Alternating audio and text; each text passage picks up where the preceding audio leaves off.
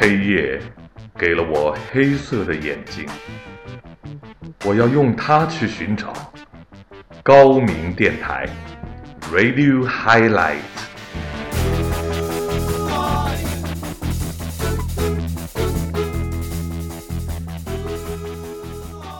2011年10月13日上午，高明电台受美国驻上海总领事馆邀请，前往美领馆新闻文化处参加美国新任驻华大使骆家辉先生的媒体博客圆桌会议。赴会的有7位上海主流新闻媒体的记者，以及以博客身份前往的谢霸杨海鹏和我。在50分钟的时间里，骆家辉大使回答了一系列问题，并表示这是他满当当的一天行程里时间最长的一个会议。从这一点也可以看出，新调国的官员还是很重视 PR 的。人家不是到了撑不住的时候被逼开个新闻发布会，而是知道怎么充分利用媒体和新兴的社会化媒体向公众传达信息。在这个圆桌会议上，新华社、文汇报这样的主流媒体问了些事关国计民生、中美关系的大问题。那作为高明电台的主播呢，我就问了个小问题。问题是这样的：大使先生，因为那些广为流传的您和您家人的照片，您现在可能已经成为历任美国驻华大使中最受中国网民欢迎的一位。而同时我们又注意到，我们的喉舌报纸《环球时报》批评您没有集中精力做好大使的本分，请问您对此有何评价？那么下面就请听现场的采访录音。 Mr. Ambassador, my name's Gao Ming. I'm a podcasting blogger as well as a PR practitioner. My question is, thanks to the gossip pictures of you and your family, you might already became the most popular U.S. ambassador to China among Chinese netizens. While in the meantime, we also noticed that the party mouthpiece, Global Times, criticized you that you should focus on your own job as an ambassador. So what's your comment? Well, I am focusing on as ambassador. But again, if I take my family shopping, if we walk through the park, I can't control the people of China taking pictures from behind us, where you don't even know they're taking the pictures. I don't think we should just stay in the office and never be out and about China. I certainly want to travel China and have my children learn about and see China. So we intend very much to explore China with our children. But when we go to the Great Wall, if we go to Xi'an, if we go to Chengdu, go to Guilin, if we go back to the family village, I want our children to go to our ancestral village in Taishan, Guangdong province. I don't know how we can do it without people seeing us. And so, but we are who we are. We're very relaxed, very informal people,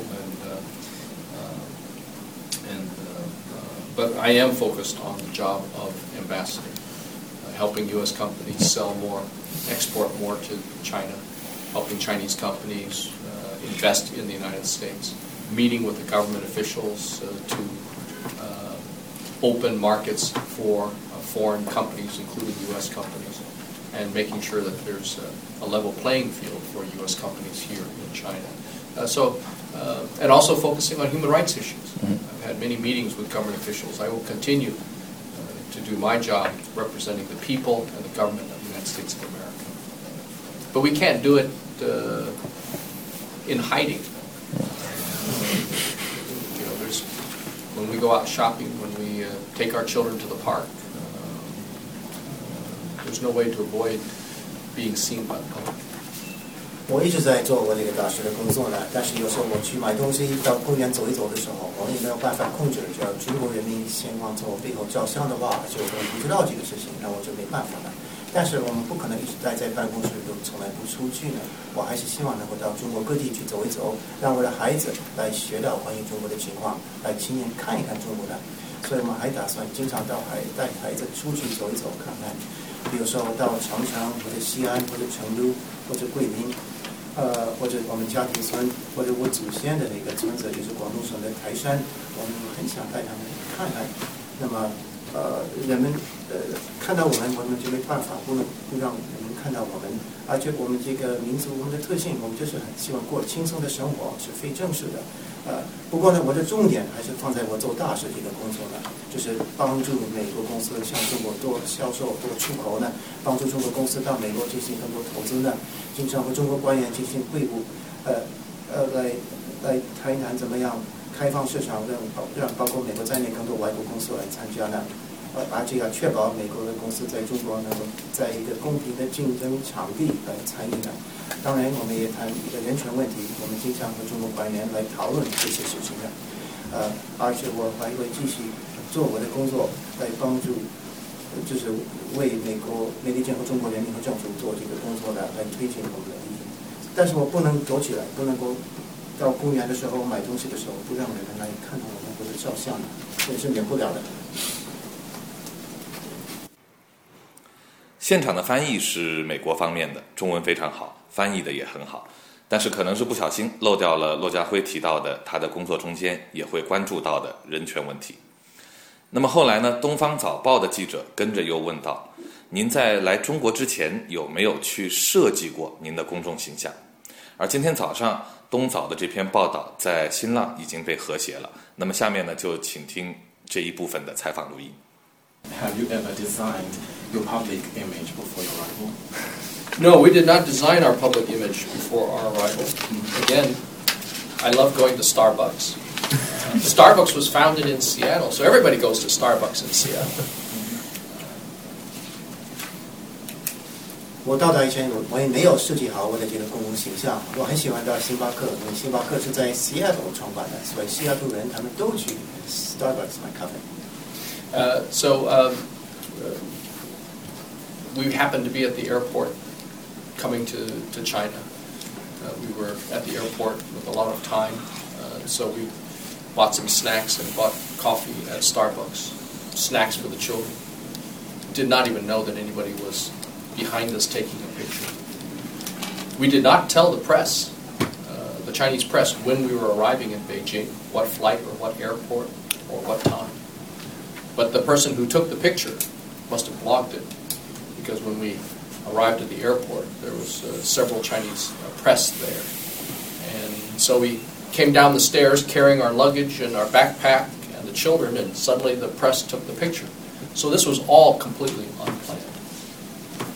而且这个到中国之前，我们在这个机场的时候，就有一些时间去买了一些吃的东西给小孩子。我还到星巴克去买了咖啡，结果我们不知道有人从背后就拍照了。而且到了北京之前，我们没有告诉记者是什么时候到，坐哪个航班，到哪个机场或者时间。可能原来拍照的那个人他是放在自己的博客，所以到了北京以后，已经有媒体在那里在等着我们。所以在下楼梯的时候，我带着背包和行李，孩子呢，他们都在场。就我完全没有一些任何计划。The only events that were planned before we left the United States was the press conference with the Chinese media, I think the day after our arrival at the residence. That was the only thing that was planned. And then everything else that was planned were meetings with the people inside the embassy, presenting our credentials to the Chinese government, and seeking appointments with the Chinese government officials. Those were the only things that were planned prior to our departure from the United States. 那离开美国之前，唯一事先计划好的事情，就是到达北京第二天，我们在使馆就是会见记者的。另外就是我们就是在使馆内部进行一些会议，或者向中国政府递交国书呢。另外就是寻求和中国官员进行一些拜访和会见。其他的都没有什么事先计划。And the only other things that were planned with those first few days upon arrival in Beijing were the visits to the different schools to decide which schools the children would attend.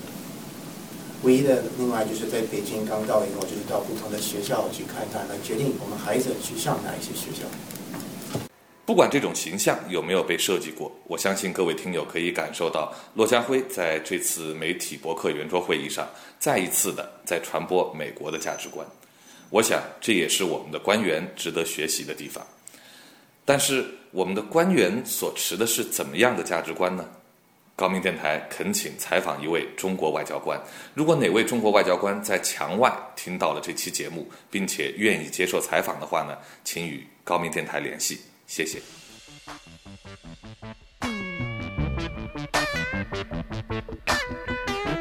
黑夜给了我黑色的眼睛，我要用它去寻找高明电台 Radio HiLight